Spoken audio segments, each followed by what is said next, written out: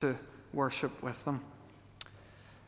Turn with me in your Bibles to 1 Samuel chapter 31, the last chapter in the book, page 303, if you're using the Bibles that are there in the pew.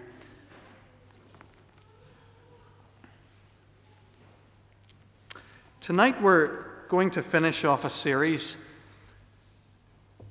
It's a series that we have been looking at in the life of David from the days when he was chosen to be a future king of Israel, round about the time that he ended up fighting Goliath the giant. And it's really from that time up until the time when he is made king. If you read on into 2 Samuel, you'll find early in that book that David is made king. So this is clearly not the end of David's life, but we're going to use it as the end of this particular series. Now let me very, very quickly remind you of the plot. In chapters 27 to 31, 1 Samuel runs with a double plot because we're following two characters at the same time. On the one hand, we're following Saul, the king of Israel, and you'll remember that he's finally stopped hunting David. He stopped trying to kill David, and instead he's preparing for a battle with the Philistines. David, in the meantime, and this is the stuff that we have been looking at the last couple of weeks, David, to escape Saul, went and lived among the Philistines for a while. And then last week we learned about how he came home to his town and found that his family had been kidnapped and that the village had been ransacked. And we learned about David, how he dealt with that situation under God. Now tonight we're going to look at this very short last chapter of 1 Samuel, chapter 31, and we're going to read together the first 6 verses. So let me read those for you now. Now the Philistines fought against Israel. The Israelites fled before them, and many were slain on Mount Gilboa. The Philistines pressed hard after Saul and his sons, and they killed his sons, Jonathan, Abinadab, and Malchishua. The fighting grew fierce around Saul, and when the archers overtook him, they wounded him critically. Saul said to his armor-bearer, "Draw your sword, run me through, or these uncircumcised fellows will come and run me through and abuse me." But the armor-bearer was terrified and would not do it. So Saul took his own sword and fell on it. When the armor-bearer saw that Saul was dead, he too fell on his sword and died with him. So Saul and his 3 sons and his armor-bearer and all his men died together that same day. It's a tragic day in the life of Israel. Saul, if you remember, was the first king of Israel. And as we come to the end of the account of his life, we have to say that Saul failed. And very, very specifically, this chapter shows us that he failed because when he was appointed to be king in Israel, his commission was to save his people from the Philistines. And here we're shown in no uncertain terms that he never really achieved that. He himself dies at the hand of the Philistines, and his army is defeated by the Philistines. You'll remember how well Saul had started out. He was anointed by God, he was filled with the Spirit of God, and he carried the hopes of the nation.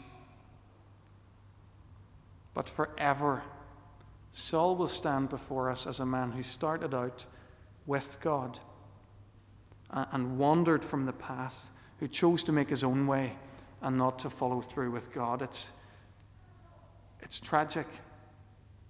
Tragic when we see the same thing happen today as happened to Saul. We're not going to spend much time on that. We're going to continue with this story. The story continues in 2 Samuel chapter 1, and the narrative swings back to David. David is just about to hear the news of Saul's death, and that's where I want to pick up with you. 2 Samuel chapter 1, and I'll begin to read at verse 1. After the death of Saul, David returned from defeating the Amalekites and stayed in Ziklag 2 days. On the third day, a man arrived from Saul's camp with his clothes torn and with dust on his head. When he came to David, he fell on the ground to pay him honor. "Where have you come from?" David asked him. He answered, "I escaped from the Israelite camp." "What happened?" David asked. "Tell me." He said, "The men fled from the battle. Many of them fell and died, and Saul and his son Jonathan are dead." Then David said to the young man who brought him the report, "How do you know that Saul and his son Jonathan are dead?" "I happened to be on Mount Gilboa," the young man said. "And there was Saul leaning on his spear with the chariots and riders almost upon him. When he turned round and saw me, he called out to me, and I said, 'What can I do?' He asked me, 'Who are you?' 'An Amalekite,' I answered. Then he said to me, 'Stand over me and kill me. I'm in the throes of death, but I'm still alive.' So I stood over him and killed him, because I knew that after he had fallen, he could not survive. And I took the crown that was on his head and the band on his arm, and have brought them here to my lord." Then David and all the men with him took hold of their clothes and tore them. They mourned and wept and fasted till evening for Saul and his son Jonathan, and for the army of the Lord, because the house of Israel, because they had fallen by the sword. David said to the young man who had brought him the report, "Where are you from?" "I'm the son of an alien, an Amalekite," he answered. David said to him, "Were you not afraid to lift your hand to destroy the Lord's anointed?" Then David called out to one of his men, "Go, strike him down." So he had him struck down, and he died. For David had said to him, "Your blood be on your own head. Your own mouth testified against you when you said, 'I killed the Lord's anointed.'" This, again, is the word of God. This Amalekite messenger here, he's a schemer, and he lies to David. He claims that he killed Saul. We know that he's been lying because we read the last chapter, and we read there that Saul fell on his own sword. The messenger told David that he had killed Saul because he thought that that would win him favor with David. How wrong could he be? We know that David twice before had had opportunities to kill Saul himself, and twice hadn't taken those opportunities. David knew how to let God be God. He wasn't going to lift his hand against a man whom God had raised to the throne. As far as we can tell here, David didn't know that the man was lying. So because he had taken the life of the king, David took his life from him. Now, David's response here might surprise us, because if you've been here with us the last few weeks, you might imagine that David would be over the moon with this report from the battlefield. He should be relieved and rejoicing. Remember, this Saul has tried to kill him time and time and time again. This is Saul who's been hunting him like a wild animal for 10 years. This is Saul who sits on the throne of Israel, the throne that's been promised to David. You'd think he'd be celebrating, but David's not celebrating. Whenever he hears the news of Saul's death, he and his men tear their clothes in mourning. They lament. They lament because of the fall of Saul and because of the fall of God's army. There's something very, very powerful going on here, and that's that David refuses to celebrate the demise of a man who in every way is his enemy. You see, David has a wider view on things.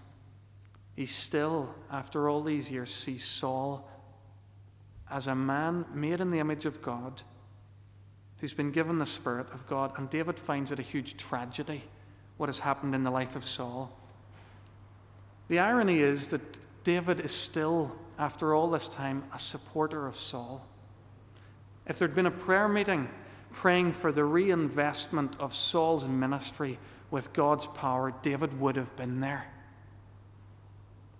Because David loved this man who had been chasing him and hounding him to death. David gave him honor and respect right to the death.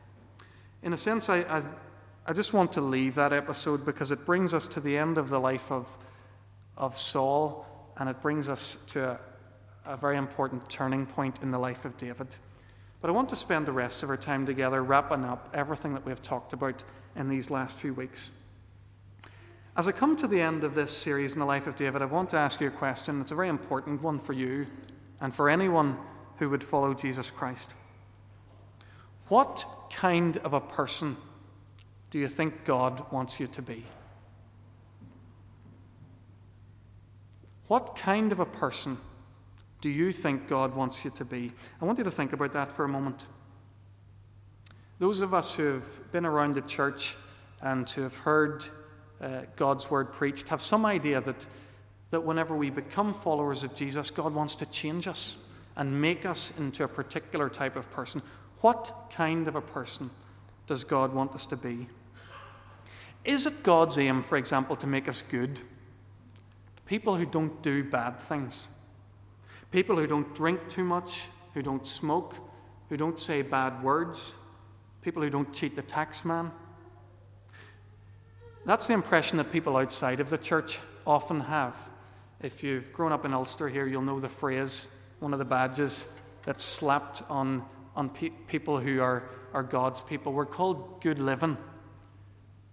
Is that what God wants for us? Does God want us to be good? Or is it God's aim to make us all nice people? People who'd never say boo to a goose. People who'd never ever offend anyone. People who are nice and somehow serenely steer clear of any sort of trouble or any situations that are complex and certainly steer clear of bad people. People who are nice. Do you think that's what God wants for us? Is that what God wants us to be? Or is it God's aim to make us respectable? Is that what God's all about? Does God want us to be strong, successful pillars of the community, the kind of people to whom others look up? Is that God's aim for us? What kind of a person do you think God wants us to be? I've asked that question as I'm bringing this series to a close for a reason, because I think the life of David, as recorded for us in God's Word, is the biblical answer to that question. You see, the Bible describes David as the man after God's own heart. I think it's saying this is the kind of person God wants us to be. And the strange thing is that the Bible doesn't mention any of the things that we have just talked about here. Those things are all good in their own terms, but the Bible doesn't seem to make those a priority in themselves. God's Word doesn't try to convince us, for example, that David was particularly good or nice or respectable. Instead, it tells us his story. And it tells us the story of a young man, and this is something we began looking at months ago. A young man, the youngest in his family, the runt of his family, a young man who's chosen and anointed by God. God's Spirit comes on this young man and remains on him in a very, very powerful way. You'll remember how this young man stands in a valley in front of a Philistine army and faces Goliath. But he doesn't see a giant there. He doesn't see an obstacle that can't be overcome because the Spirit of God is on him. The Lord who delivered me from the paw of the lion and the paw of the bear will deliver me from the hand of the Philistine. We looked at many, many episodes of how David grew up in Saul's court and never once lost sight of who he was. He allows God to encourage him. He allows God to keep him on track. He allows God to help him through good friendship with his relationship with Jonathan. You'll remember how he fled from Saul's court, and where did he run? He ran to the sanctuary of God. He went to find support there in God's presence. time and time again, we just see that David lives his life before God. You'll remember last week I pointed out a couple of phrases that recur in his story. Whenever David doesn't know what to do, a wee phrase often occurs: David inquired of the Lord. Whenever David is weak and he's running on empty, another phrase repeats itself in the narrative: David found strength in the Lord.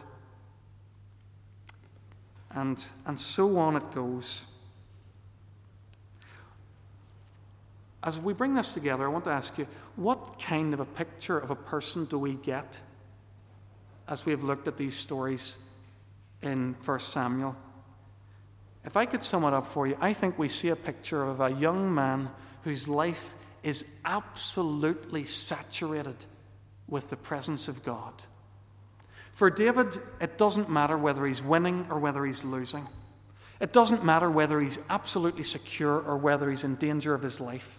It doesn't matter if the circumstances are ideal or if they're awful. All of that, he seems to live in the presence of God. Friends, I think this is what the Bible means when it talks about David as the man after God's own heart. This is what God wants for each one of us. He wants us to live more and more and more and more of our lives in His presence, open to Him. You see, in this chapter we've just read, in chapter 31, we find David turning to God when he grieves the death of a loved one. But we can also celebrate with God the birth of a baby. God wants to join in the party whenever you get a promotion at work. But be assured He will be there with you if ever you lose your job. The same God will stand right beside you. Whenever you feel proud of your children, praise God for them. And whenever you feel at your wit's end because you don't know how to bring them up anymore, turn to God and ask Him. Whether it's our finances, our family, our education, our careers, our relationships, our sexuality, whatever, we can live all of this before God. That's what David did. And we can learn to do that too.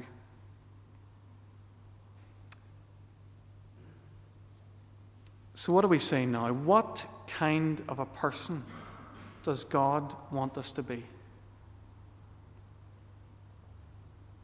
If we take the Bible seriously, we'll be taking seriously the life of David. In one sense, and I think I've said this before as I've preached in this series, in one sense, yes, God does want us to be like David, but in another sense, He certainly doesn't want us to imitate David and to copy him. David's fallen just like the rest of us.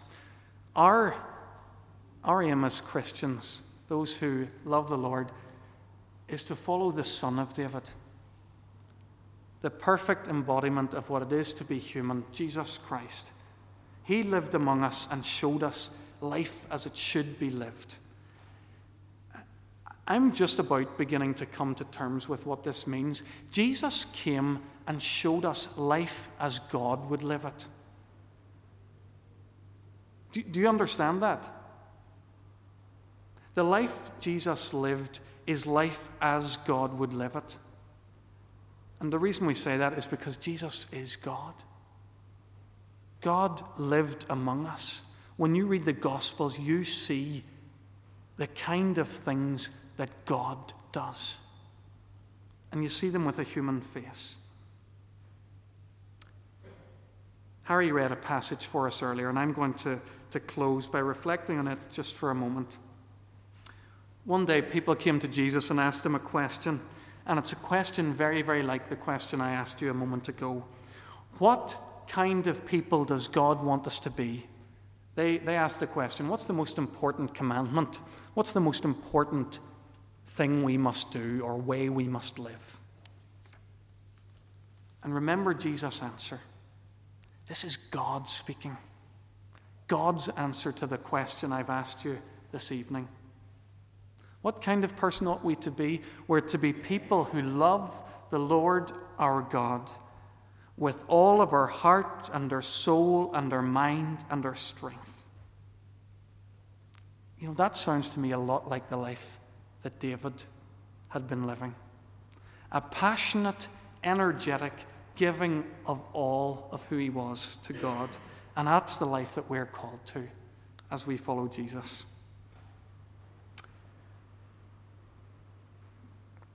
Whenever we look at David, and whenever we look at Jesus even more so, we find something incredible. And as someone who grew up in the church, I must say I found this massively liberating. I found this to be good news. God isn't preoccupied with us being good or nice or respectable. A lot of those labels wouldn't sit very well with David, and certainly not with Jesus. Those things are important, yes, but God can take care of those himself. What God wants from us is ourselves, our whole selves. Our whole selves all of the time, our bodies, our minds, our souls, our hearts. He wants all of us. And whenever he has all of us, he promises to make us like Jesus, to pour his Spirit more and more into our lives, to make us like his Son, to make us like David, people after God's own heart. Let's pray.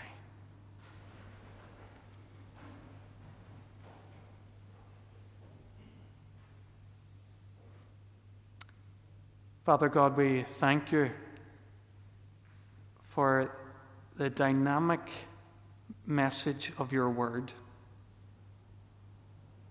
Lord, we thank you that goodness and niceness and respectability aren't high in your agenda as they often are in our lives. We thank you that you call us to a much more dynamic thing. Lord, you call us to a life full of you. Lord, will you help us to grasp the excitement of what you call us to? Lord, you call us to throw open our hearts and our lives, to welcome the presence of your mighty Spirit, to begin to be shaped entirely by you, and to become more and more and more like you. Lord, where we're fearful of that, will you speak words of reassurance to us? Lord, will you make us a community of people who are entirely sold out on you, who love you with their hearts and their minds and our souls and all of our strength. Lord, help us to take our eyes entirely from this world and all its dictates of how we should live, and help us to have our eye only on you, our lives open entirely to you. Lord, help us to trust you. Amen.